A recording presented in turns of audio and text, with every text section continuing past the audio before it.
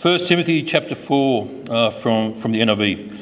The Spirit clearly says that in later times, some will abandon the faith and follow deceiving spirits and things taught by demons. Such teachings come through hypocritical liars whose consciences have been seared as with a hot iron. They forbid people to marry and order them to abstain from certain foods which God created to be received with thanksgiving by those who believe and who know the truth. For everything God created is good, and nothing is to be rejected if it is received with thanksgiving, because it is consecrated by the word of God and prayer. If you point these things out to the brothers and sisters, you will be a good minister of Christ Jesus, nourished on the truths of the faith and of the good teaching that you have followed. Have nothing to do with godless myths and old wives' tales. Rather, train yourself to be godly. For physical training is of some value. By the way, this is my favourite verse. For physical training is of some value, but godliness has value for all things, holding promise for both the present life and the life to come. Amen, Dan? I'm turning to page 2, Dan. It's a long scripture. This is a trustworthy saying and deserves full acceptance. This is why we labour and strive, because we have put our hope in the living God, who is the Saviour of all people, and especially of those who believe. Command and teach these things. Don't let anyone look down on you because you are young, but set an example for the believers in speech, in conduct, in love, in faith, and in purity. Until I come, devote yourself to the public reading of Scripture, to preaching and to teaching. Do not neglect your gift, which was given you through prophecy when the body of elders laid their hands on you. Be diligent in these matters. Give yourself wholly to them, so that everyone may see your progress. Watch your life and doctrine closely. Persevere in them, because if you do, you will save both yourself and your hearers. This is the word of God. Thank you, James. Good morning, brothers and sisters. Okay, we're continuing on in our series on 1 and 2 Timothy, where we're kind of taking a hop, skip and a jump through these two letters that Paul writes to his young mentee, Timothy. Why don't I pray and then we'll jump straight into it. Let's pray. Dear Lord, thank you for your word. Thank you for the way that it speaks to us so clearly and so truthfully of who you are and who we are.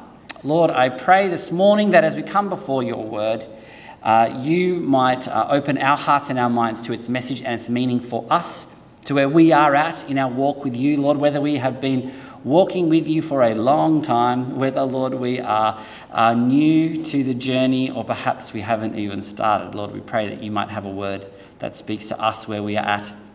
Lord, I just thank you for this opportunity that we get to read your word, to learn from it and to know it. And Lord, we just pray these things now in Jesus' name. Amen. All right. Oh, there we go. So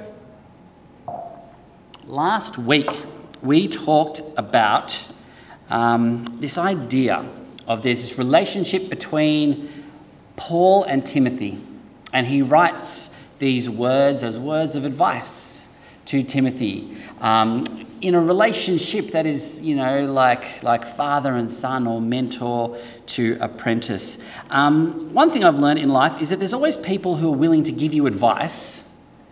That doesn't always mean that it's good. There's always plenty of advice available, but it doesn't always mean that advice is particularly helpful. I went to a website called badlifeadvice.com and I got some real life advice from people that perhaps wasn't so good. Like a rookie fireman who was advised by an older fireman to start smoking now because it'll help prepare your lungs for smoke inhalation. I thought, okay, that is an interesting take. Someone who had their headphones wires all tangled up and their mum said to them, here, just have some detangler spray, like for your hair, and see how that works. Perhaps not quite so good. I heard someone talking about how you play the lotto, and his advice was just buy as many tickets as you can afford. That's foolproof. You keep buying tickets, you can't lose, am I right? Or there was one, hang on, I think I've got my pictures back. Let's see, is it going to work for me? Oh yes, here we go. There's some detangler spray. Here we go. This one was, if you get annoyed by your car beeping at you when you don't have your seatbelt, buy this product. Problem solved. Clip it in and you can drive dangerously as long as you like. But Paul writes in this chapter 4 of 1 Timothy, he writes some really sage advice to a young guy who is in the process of trying to figure out his own walk with Jesus, but also to lead other people in their walk with Jesus. So he gives them some great advice on how to live the faith and how to lead in the faith. We talked about this a bit last week, as I mentioned, this idea of this relationship between Timothy and Paul as kind of mentor and mentee. But the question arises from Paul's perspective, if you're passing on words of advice to a younger person who's someone who you are trying to equip and to train up to continue on the work that he has so faithfully done his whole life, like what do you say? Right, there's lots of options, isn't there? What are the things which you can say? What are the things that you can share? The words that are going to put Timothy in good stead, and thinking on that kind of broader perspective, the words that are going to help continue the work of the church that Paul has so faithfully worked towards. What are the things which he's going to impart on Timothy that are going to put him in good stead and the church in good stead for the generations to come? Well, let's have a look at verses 6 and see what he says here. If you point these things out to the brothers and sisters, you will be a good minister of Jesus Christ, nourished on the truths of the faith and on good teaching that you have followed. In the first part of the letter, Paul is referencing these false teachers that are in the community that he's writing to. And he kind of uses them as a contrast. Verses 1 to 5, he talks about how they're all doing the wrong things and they're going to get themselves in trouble. But he sets this contrast between how they operate and how Timothy should operate. And one of the first lessons that he gives him is this: to be a good leader is to nourish your own faith. To feed your own faith on a healthy diet of truth and good teachings. I think that is some sage advice. I don't know if I've ever mentioned this show before, but I like watching this show, Crash Investigates. Have I ever mentioned this show before? Only like repeated times. And one of the things they do, or they talk about in the show, is that, if there's an emergency and the oxygen masks drop down, like there's smoke in the cabin or there's a pressure loss or whatever it is. This is the advice, the training that they tell everyone, is they're like, put on your mask first. Before you put on your kids' masks, before you help the old lady over there who can't reach it, put on your mask first. Not that this is like a selfish thing, like look after yourself first, but the point is, when you put on your mask first, you put yourself in the best position to help everyone else who needs help. It's not about being selfish. It's about putting yourself in the best position to help others who are in need. And this is a great little analogy for us when it comes to the faith. There is a helpful lesson here when it comes to us, particularly when we're thinking of being in roles of leadership or being a mentor to someone else or trying to share your faith with someone else. Don't forget to feed yourself first. Don't forget to have a healthy diet, to be well nourished on truth and good teachings, as he says. Don't be spiritually malnourished and then expect that anyone would want to take food from you. In my head, I have this picture of someone who's like gaunt and pale and looking really unhealthy and saying, hey, do you want to have some of what I'm eating? It's like, no, I don't, because it clearly isn't working. And this is the analogy that he's bringing up to Timothy. He's like, you need to have your spiritual life well fed. You can't be spiritually malnourished and then going to people and saying, hey, do you want some of what I got? Because they probably won't, because it won't be a very attractive offer. A helpful bit of advice for Timothy to make sure that your faith is not malnourished, it is well fed, it is healthy, it is life-giving, not life-sapping, that it is appealing to those around you. He goes on in verse 7, where he says, "Have nothing to do with godless myths and old wives' tales. Rather, train yourself to be godly.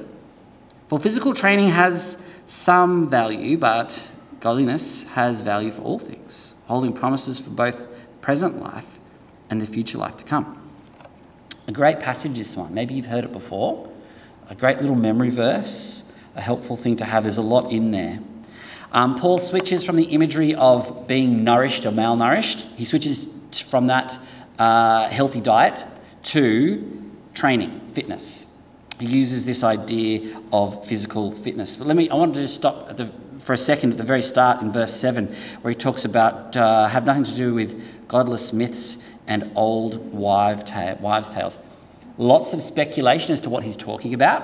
There's probably books written on what these speculations and these wives' tales and myths might have been. He mentions it earlier in the book too. In chapter 1, he talks about myths and endless genealogies.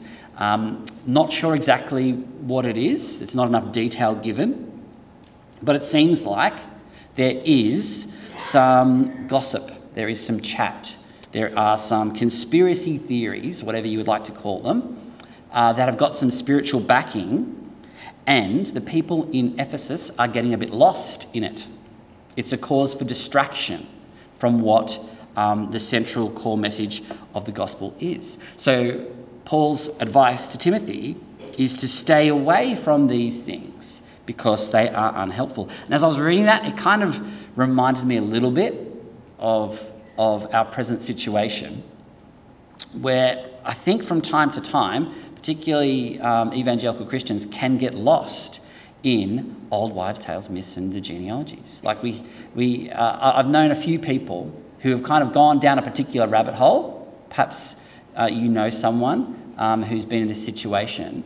And in the end, all it has done has kind of got them a bit lost in the muddy waters of whatever the conspiracy theory might be, and led them away from healthy faith practices. I can think of a couple of people for whom, over the COVID period, as many of you know, for those who are kind of anxious or those who are, particularly prone to getting interested in the conspiracy theories, got really lost down a particular rabbit hole in that time, and haven't come back to church since, partly because of how they feel about these issues and how people responded to them as they were evangelising them on all of these other conspiracy theories and whatever it might be.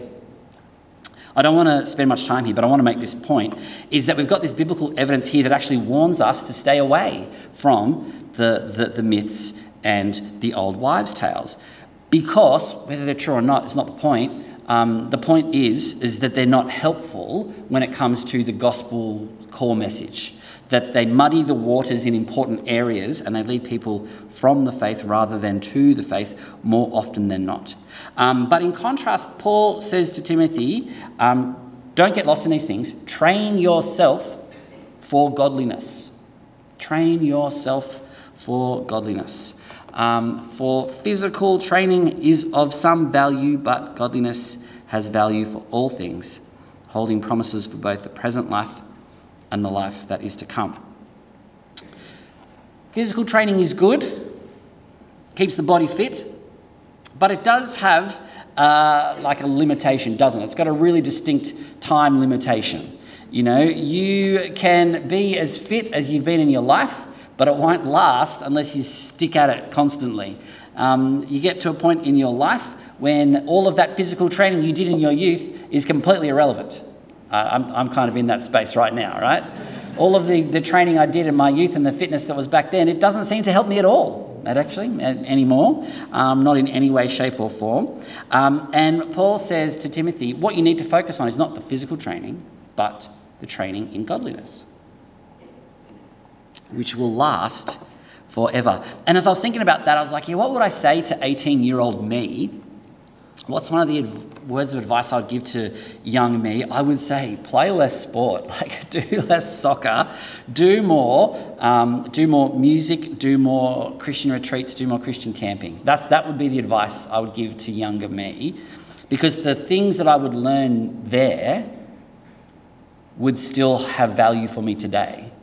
Whereas the time and the energy I put into sport has come and has gone, and has little to no value for me today. It's kind of like this, like I'm realising this more and more now with my boys as they're getting older. Like I realise I'm in this particular window when I am more athletically dominant than the boys, right? Here's the graph, right? So there's this period where my athletical prime is only diminishing while theirs is increasing. So I'm in this window right now. I've got to use every opportunity I get, just to show them, because one day it won't be that case. But the other day I was racing Wes and I'm like, oh my gosh, this window might be shorter than I think. I might need to start changing some of the data points on my graph, right? Because it's actually hard for me to beat him now. But anyway, all of the training that you do, it comes and it goes, sometimes faster than you think.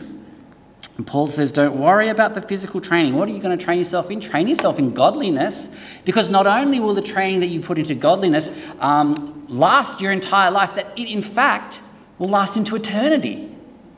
That seems like a pretty good return on your investment, isn't it? Training that you do now that will bear fruit in eternity. And we need to kind of pause on this idea for a little bit, this idea of training in godliness. Think about what it looks like. How do we go about doing this? How do we train ourselves in godliness? We spoke a little bit about that last week. Simon talked about the idea of apprenticing as a helpful idea. He spoke about the power of YouTube, right? I'm with you on that one. The power of YouTube. I remember distinctly the first time I was in my car trying to hotwire the radio to work. And I was like, I can just search a video. And I sat there and watched a video in my car, and it was mind-blowing experience, right? But I'm not talking about those kind of little things. I wanted to take a step back and go, how do we train ourselves for the big things? How do we train ourselves for the big, important things in life? Because there are some big, important things that we invest a lot of ourselves into, like our career, whatever our job might be. We invest a lot of time in it, don't we? In educating ourselves and getting experience and learning new things and getting better at our craft, a lot of time. Parenting might be another good example. A lot of that's on the job training, but we spend time trying to get better at parenting and figuring out how do we do that? How do we become experts at these things, these big things, these lifelong things that we work at? And when I was thinking about that, I'm like, surely that should be our attitude when it comes to our faith, because surely we don't want to just be weekend dabblers in faith. Don't we want to be experts?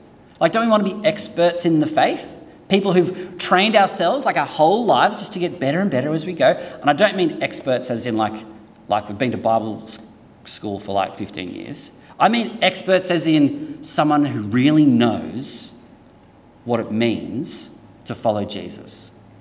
There's plenty of theologians that aren't that good at following Jesus, right? And there's plenty of people that couldn't tell you the first thing about theology, but are experts at following Jesus. How do we become experts at following Jesus? And I kind of wanted to break it down into these three ideas: that we educate, we immerse, and we practice. These are the ways. It's not going to happen overnight. It's not going to happen in a week or a month or a year. It's this thing that actually you continue to work at your whole life to become experts at following Jesus. We educate, we immerse, we practice.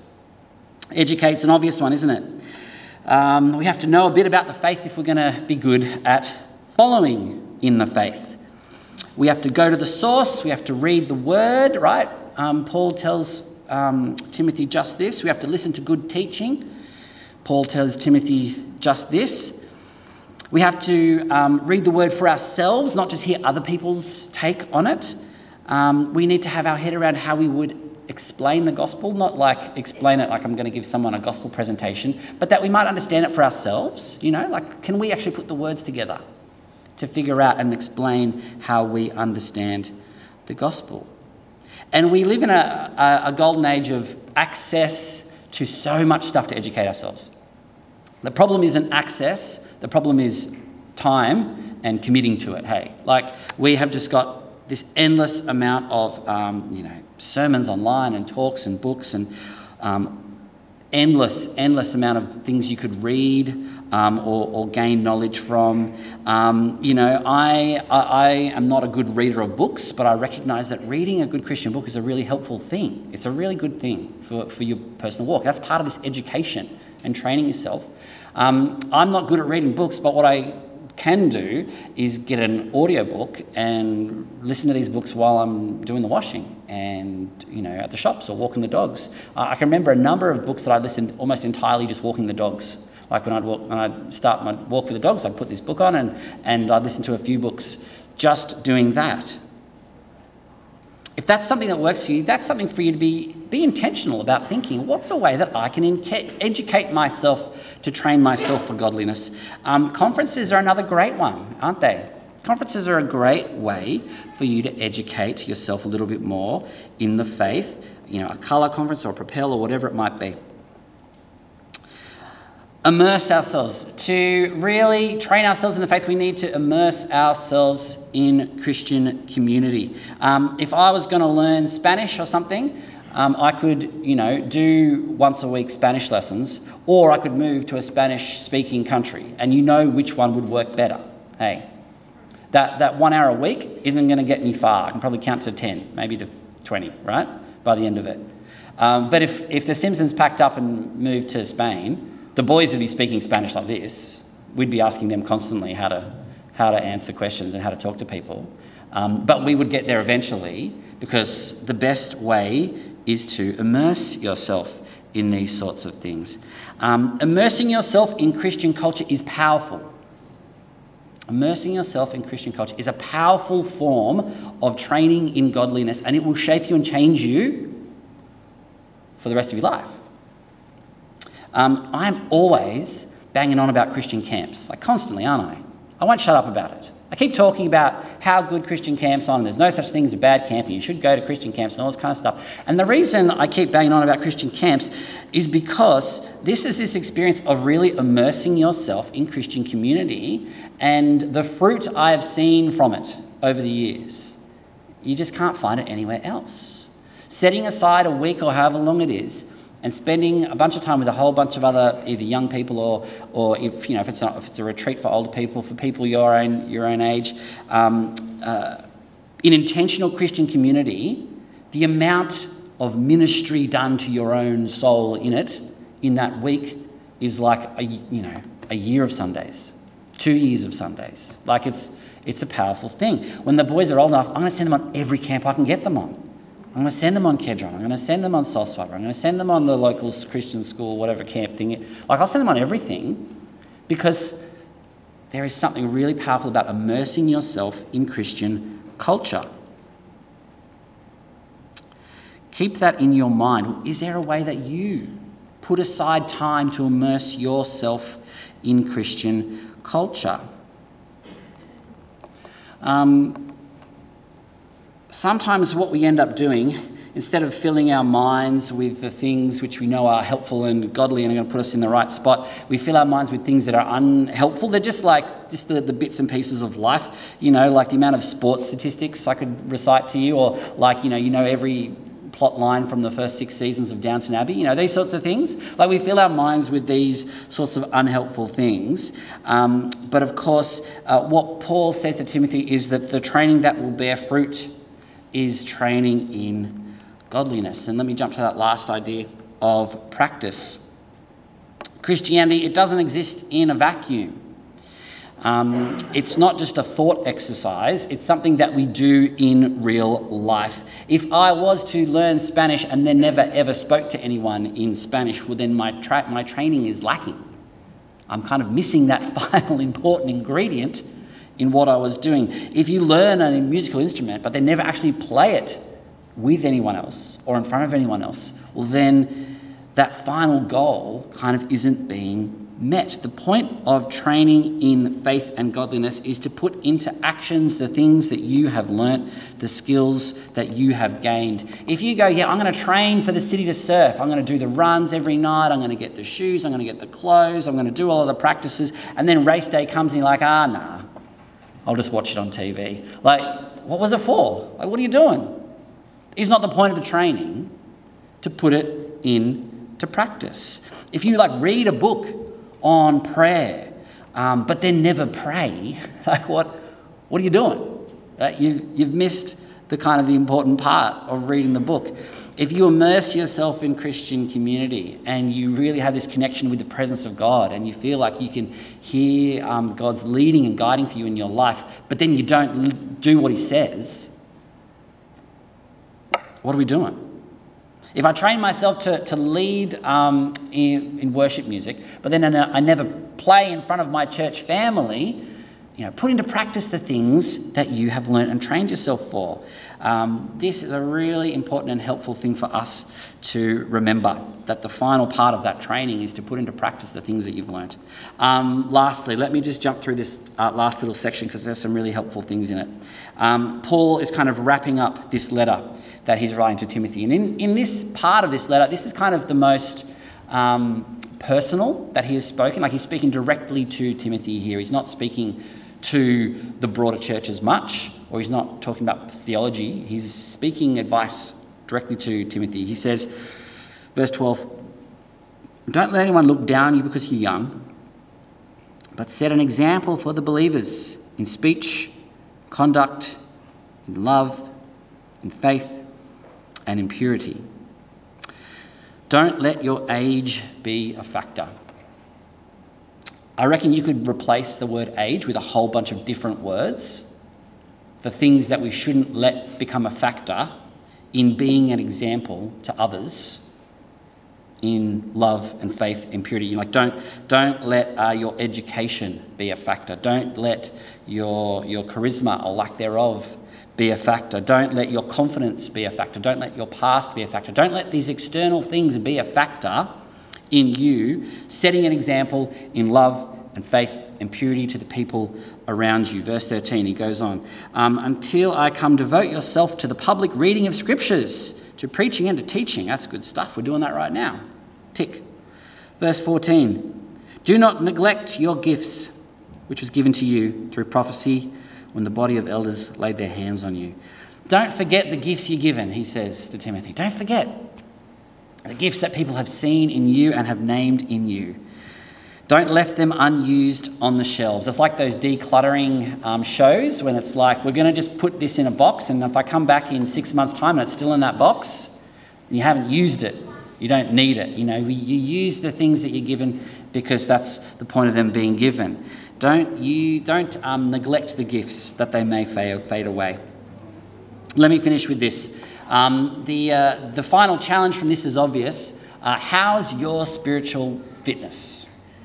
How's your spiritual fitness? How's your training in godliness going? And I think what would be a helpful thing to go away this week, and I want you to think critically about your own training. What is something that you could do? Mightn't be this month or this year, but what's something you can do that will actually help train you in godliness?